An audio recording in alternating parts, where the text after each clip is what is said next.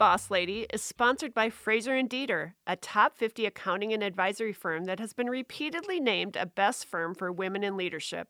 Fraser and Dieter is proud to support programming for women executives and entrepreneurs. Learn more at fd.cpa. Hi, everybody. Welcome to Hey Boss Lady. I'm Christy Atwater. And I'm Andrea Gigline. Our podcast is all about women making change. And this season, we focused on how they're adapting to all the change that's happening in our worlds right now. We couldn't have a better guest today. Dr. Courtney Warren is a licensed clinical psychologist and author of a new book, Letting Go of Your Ex. She's no stranger to change. And Andrea, she's no stranger to you either. Oh, that is absolutely the truth. She is one of my phenomenal friends that I've gotten to meet along my own journey.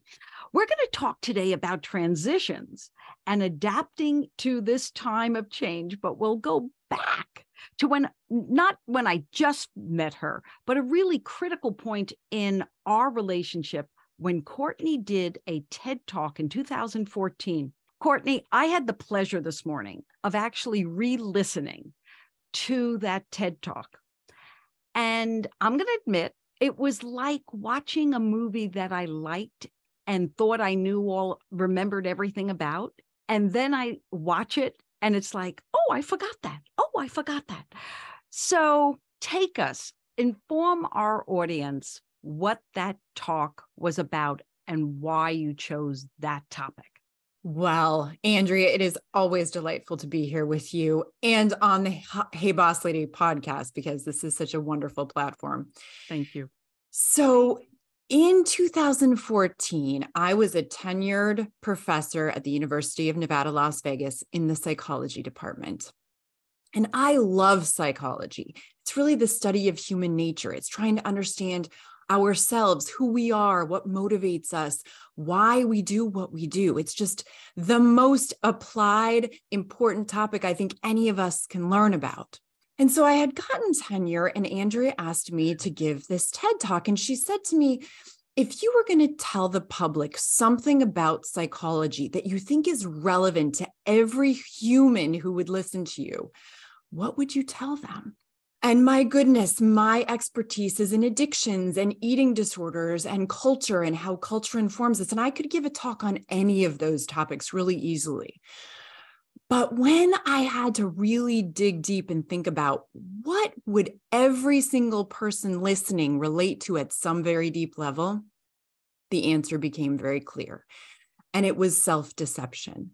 And my very strong belief that the degree to which you can be honest with yourself will actually determine the amount of fulfillment you will have in your life. That it truly is self-deception that will keep you mired in your pain.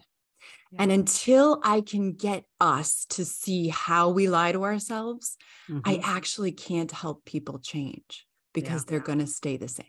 So what happened during that big talk? What happened? So during this talk, I, of course, was also analyzing my own life.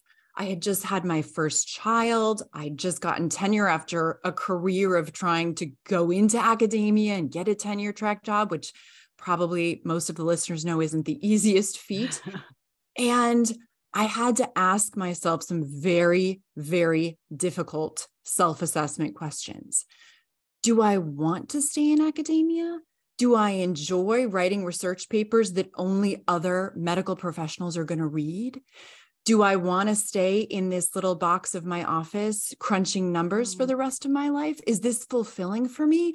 And if it isn't, then why don't I change? So I announced during my TED Talk that I was resigning from my tenured position.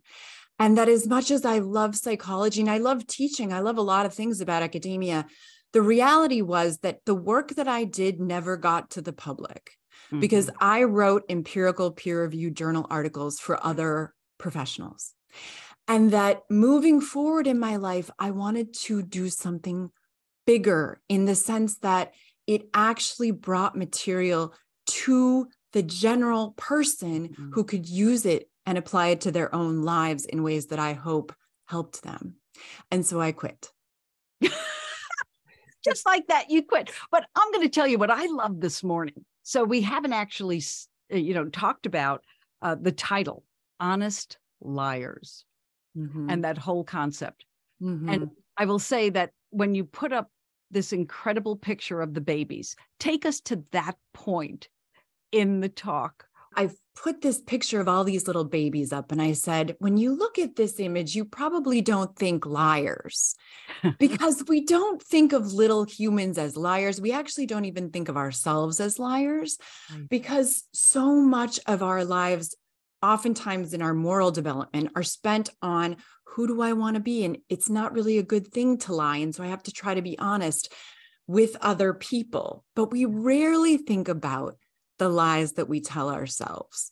And from a very young age, all of us start observing our environments. We start learning by looking around at our parents, at our friends, at our culture, at our socio-political communities, and we start making conclusions about what we think is true and what we think is false. And those very formative early years actually serve as the foundation for your entire belief system. And shockingly, many of the things that we learn are actually objectively false. They're absolute lies, yet we believe that they're true. And anytime you believe that something is true, you will act in accordance with it. And so you will live your life perpetuating these learnings that you started really believing long ago that are actually completely flawed and hurt you in the long run. So, Courtney, how do you know when you're lying to yourself? How do you know? Boy, that is like the gold star question. What I would say is start from the premise that you are. Start from the baseline assumption that all of us lie to ourselves. And I think that's the hard part. I mean, I'm like, no, no. Oh, no, I'm honest. Start with that. Get comfortable with the fact that we're all liars, even if we don't intend to be. This isn't the same as a deliberate, bold-faced lie. Most humans lie also in a very deliberate way to other people. But what I'm really talking about is much more insidious. It's the belief system that you hold that guides all kinds of your behaviors and thoughts and feelings that you're probably not even aware that you're doing, that influences your life dramatically. So let me give you an example. Let's say you grow up in a divorced household, very common experience of children. And you learn at some level that being in a romantic relationship is not safe because the person is always going to leave you. It's going to end badly. And you learned that without really consciously thinking, oh, romantic relationships are dangerous. Because if I asked you to your face, you might say, oh, well, some are, but some really aren't. But if you learned it from an early age, when you start dating, what you're going to be doing in your own psyche is thinking, oh, this isn't safe. Oh my gosh, I really have strong feelings for this person. Ooh, I better back away. Or, oh, how am I going to navigate this? Or, oh, I'm feeling so insecure because the person that I'm dating is actually looking at this other person who they now think is attractive, and it makes me uncomfortable. Yeah. What you don't see in those moments is that it's this underlying thought process based on self-deception that is fueling your reactions. Yeah. And so the first place that I always tell people to start when they want to get more honest with themselves is notice your emotional reactions. When you're having a strong emotional reaction to something, no matter what it is, a friend, a job, a political ad, you name it, anything, pause, time out. Now, before you do anything else, I want you to say to yourself, what does this reaction say about me? What does my reaction tell me in my thinking pattern? What am I thinking in this exact moment? And as soon as you can identify the thoughts that are running through your head, you now have this amazing opportunity to analyze them. So the next step is to say, what evidence do I have that my thoughts are true? And what evidence do I have that they are actually false? And as soon as you start teasing that apart, you will unravel the entire belief system itself at some point. So you could say, oh, I'm having this reaction to the person that I'm dating because maybe they really aren't that into me. So they're looking at somebody else and maybe I actually am not in a very secure relationship with them. Okay, that might be true. But I'm also thinking relationships in general are dangerous. And perhaps as a woman, I can't trust men because they always leave me. And perhaps blah, blah, blah, blah, blah. And all of that has to be challenged because it's all based in something false. And, and it is so amazing to me how much what you're saying. And you said, you actually use this platform to talk about how we lie to ourselves, but then, did something as bold as leave something you had planned towards for the better part of a decade. And I think that's what our audience went through in the last 36 months, where the lie doesn't even have to be a big one. It's, oh, this job is okay enough. Oh, I like it. And then all of a sudden you don't have to commute to the office anymore. And it's like, oh, I like the job as long as I don't have to commute. Like the lies show up in all of these different ways. And I think the second part, what I heard you say was the relevance. Like there was something in that whole experience where, yes, it was coming from experiences up until that point of love and things that had happened in your love life, but relevance, the work I'm going to do. And I think that's where our audience, Christy, tell me if I'm wrong on this, women are really facing, is the work I'm doing that sucks up a lot of my life actually the work I want to do? Yeah, I mean, that's the big question. And I know one of the reasons people lie to themselves is because they're afraid to make a change. Yes. Yeah. Change is so uncomfortable to us because it's so risky. So as humans, we want security. It's one of our most fundamental needs. We want to feel secure financially, in our family relationships, in our friendships, in our romantic relationships. We want to know that it's going to be solid and secure. Yeah. And the reality is you can't know that ever. Oh, darn. Which is such a bummer, right? Like these are some of these fundamental truths that I want people to know to their core, that you're going to fight. We fight them because we just don't want them to be true. But the truth is there are absolutely no guarantees. Yeah. And the best you're ever going to get in your life is to see that there are no guarantees and choose today who you want to be and what you want to do based on the information that you have now. And you do that every day of your life. And as you get more information, your choices have to change.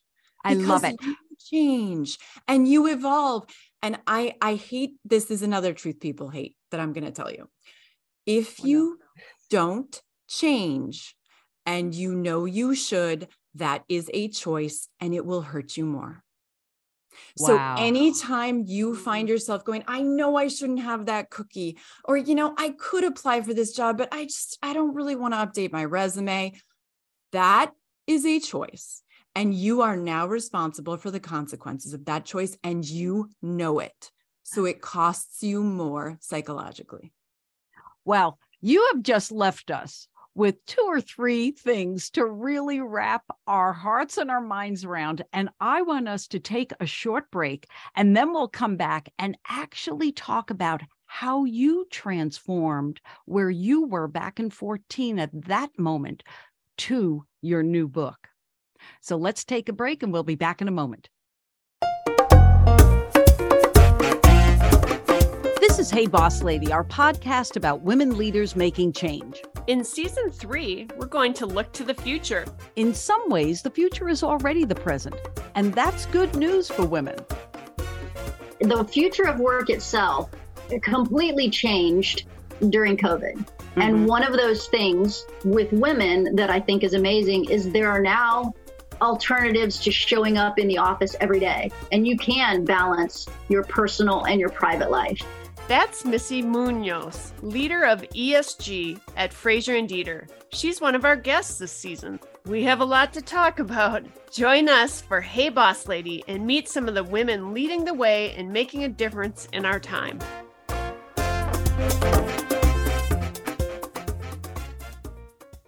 This is Hey Boss Lady. I'm Andrea Gigline. Christy Atwater and I are talking with Dr. Courtney Warren, a licensed clinical psychologist and author of Letting Go of Your Ex, her new book expected to go on sale in February. Courtney, it's time for us to start talking about that book. The title alone should give us a hint. Yeah, let's hear it. Letting Go of Your Ex. So one of the things that emerged from this TED Talk on self-deception is that I realized I really needed to use myself as an example, because it really doesn't work very well for me to tell all of you that you lie to yourself all the time, but not give you some examples of myself lying, because I need to make it really very universally true, because it is. I lie to myself as well. I'm not an exception to this. And so I used myself in romantic relationships as sort of a theme. And what happened that I did not expect was that I started getting hundreds of questions about self-deception in romantic relationships, how we lie to ourselves when we fall in love, why we do it, and how to fix it so that we can actually have fulfilling relationships. And so I decided to write this book very recently during COVID, because I think that there is a need for people to understand romantic relationships and how to deal with breakups from an addiction perspective, and also from the perspective that this is one of your best opportunities to get really honest with yourself. Because the reality is that our biggest opportunities for growth usually occur when we're the most distressed. When you are having the hardest time in your life is actually usually when you're most willing to look in the mirror, because you can't afford to stay the same. It hurts too much. You're in a position where something really bad is happening, or something that at least you perceive as bad at the moment is happening. And you're confronted with, why is this going on? How am I going to get through this? What can I do? So the book is really looking at why love feels addictive, why it's an addictive process. So for any of you who have ever been in love, you probably know what I'm talking about. In your brain and in your body, when you fall in love, it is like you are addicted to your mate. You think about them constantly. Your world starts to revolve around them. You crave time with them. You want to be with them, because the closer you feel to them, the more you're with them, the better you feel. It's like they become your drug. And that actually has a lot of research support for us to understand why that happens, both biologically and physiologically, as well as psychologically. So when you fall in love, you also make a lot of really untrue conclusions about your partner. Generally speaking, we think that they are the most magical human we've ever met. They are absolutely perfect for you. Your life is going to be fulfilling and complete because they are by your side. It is this fairy tale, wonderful experience that feels amazing and is really attributed to your partner, who is really your addictive stimulus. Now, if you're in a relationship where you fall in love with somebody and you really want to be with them and they want you back, that all feels pretty amazing. The problem is when you fall in love with someone and then you break up, because all of those conclusions that are inaccurate and physiological symptoms and biological drives emerge now for somebody that is no longer in your life. You also find this sometimes when people come out of the honeymoon phase. So maybe they're still dating the person, but all of a sudden, all of these beliefs that they thought about their partner are now like, oh, wow, they're not actually like that. I thought this was the most perfect person for me. And all of a sudden, I am second guessing everything. I don't like this about you. What is going on? You said something again in the pre-call that I thought was so interesting. and I want to talk about it because we all have, what you said was we all have our heart broken and we all have broken a heart.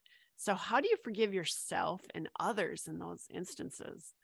Oh boy, that is such a huge topic. And actually, there's an entire chapter on forgiveness in the book, in the part 3, because it is a journey of forgiving yourself and the other person when you break up. The reality is, over the course of our lives, almost 100% of us, at least 100% of us who ever date, will break someone else's heart, and we will have our hearts broken. It's about 98% in the clinical data, but to be honest, it's mostly on college students. And I think you're just not going to get out of this life unscathed if you have any interest in falling for somebody at that point. So understanding the journey of love and the process of actually what real love turns into if you want a long-term relationship, which generally doesn't look anything like the fantasy that we think it is when we actually fall in love, because really falling in love is a fantasy in a lot of ways. It's a dopamine biological rush that attaches you and makes you hyper fixated on this one person and have all of these ridiculous conclusions about how amazing they are because they make you feel amazing. So clearly they are like this drug to you. But that is absolutely not true, right? It's based on this honeymoon phase that can be really wonderful to experience, but at some point is going to fall apart when you're confronted with the reality of relationships and people. And so coming to a place where you understand that you probably have done some things that hurt other people on your relationship journey, and they have done some things to hurt you, and that is really part of our experience as human beings. And the more we can take responsibility for our part and strive to be the best of humanity, somebody who moves forward in grace, with humility, with empathy, with love, with endurance, and takes each experience as a learning process instead of a blame, shame, bitter process, which will hurt you and hurt anyone you encounter. If you allow adversity to make you bitter, it is not a good life trajectory for any of us. And if you stay mired in the pain of a breakup, it's also not a good trajectory. And I want to say to everyone that everything Courtney just said relative to relationships, since I'm a carpenter, everything is a nail.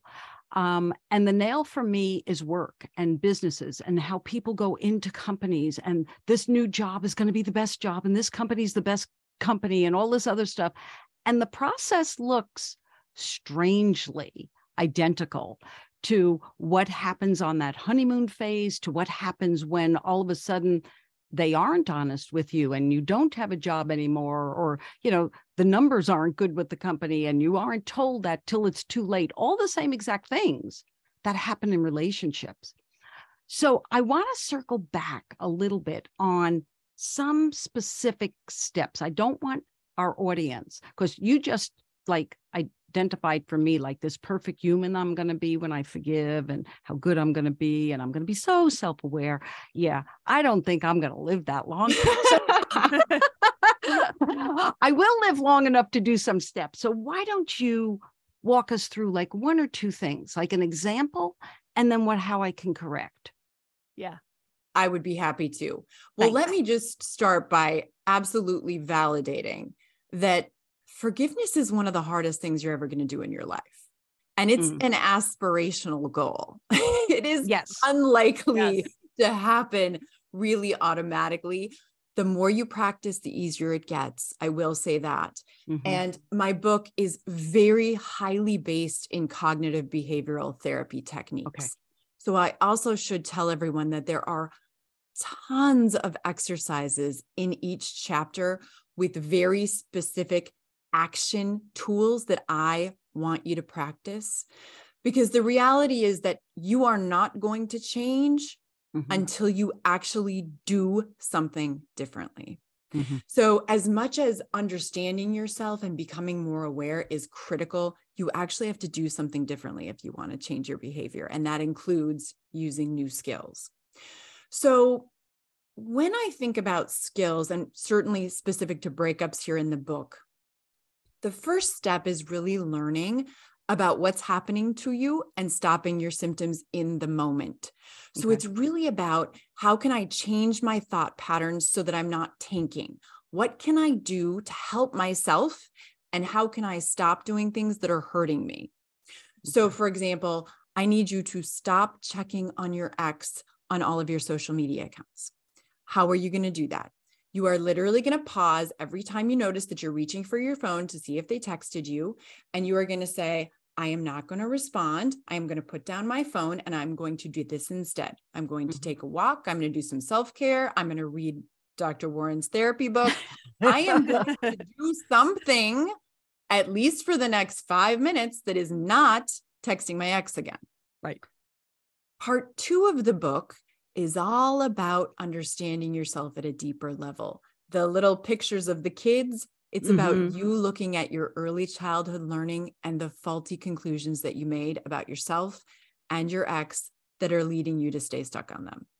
That is a very introspective journey that requires you analyzing the validity of your thinking. It requires you looking at your early childhood upbringing and what you may have concluded that is not serving you well now. And the third part of the book is about creating your future.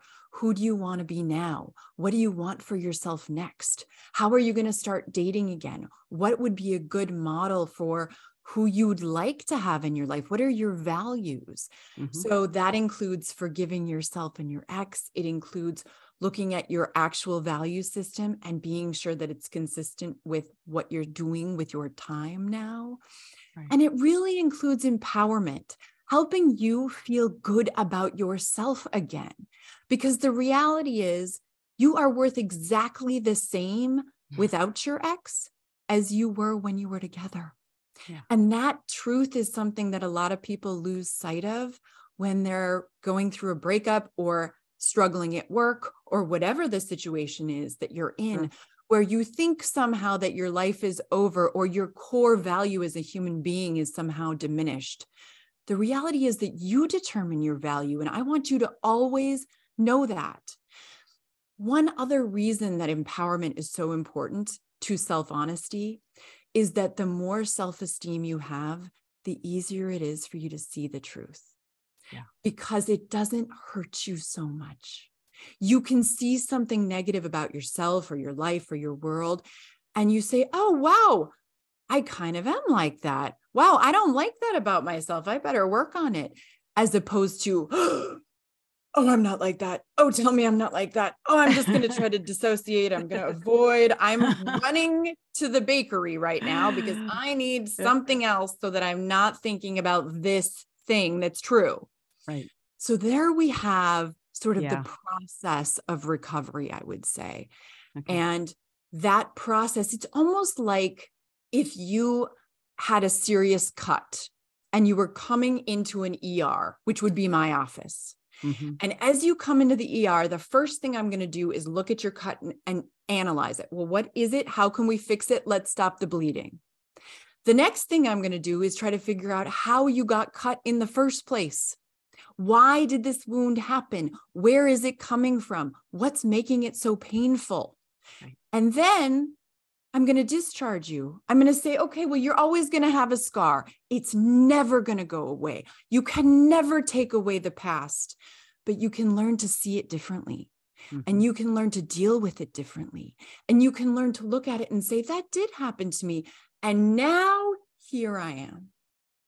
This is how I'm moving forward. This is who I'm going to be now. Well, Courtney, I think that you have answered a question that Christy always loved asking of, what gives you hope? And since we know the hope lies in your book, what's really up for you next before we close? Well, I am going to try to help as many people as possible by doing videos and workshops. I love doing public speaking. So if there are ever any organizations that are interested in having a psychologist come give a workshop, I very much enjoy doing that. Right. And I write a blog for Psychology Today. I still publish a lot of peer-reviewed journal articles and do a lot of research consulting. So I'm still in academia. I'm still adjunct in the psychiatry department at UNLV. But all of those things really bring me a great deal of fulfillment and hopefully actually help the people who encounter them. What I love, in about the 30 minutes we've been talking, you've actually taken us through that transition from not feeling relevant and why you left one place to where you're going to land today and that relevance. And that's something that is so important for our audience. And I just want to thank you for all of the information that you bestowed upon us today. So thank you so much for joining us, Courtney. Dr. Courtney Warren is a licensed clinical psychologist and the author of the new book, Letting Go of Your Ex. I'm Andrea Gigline.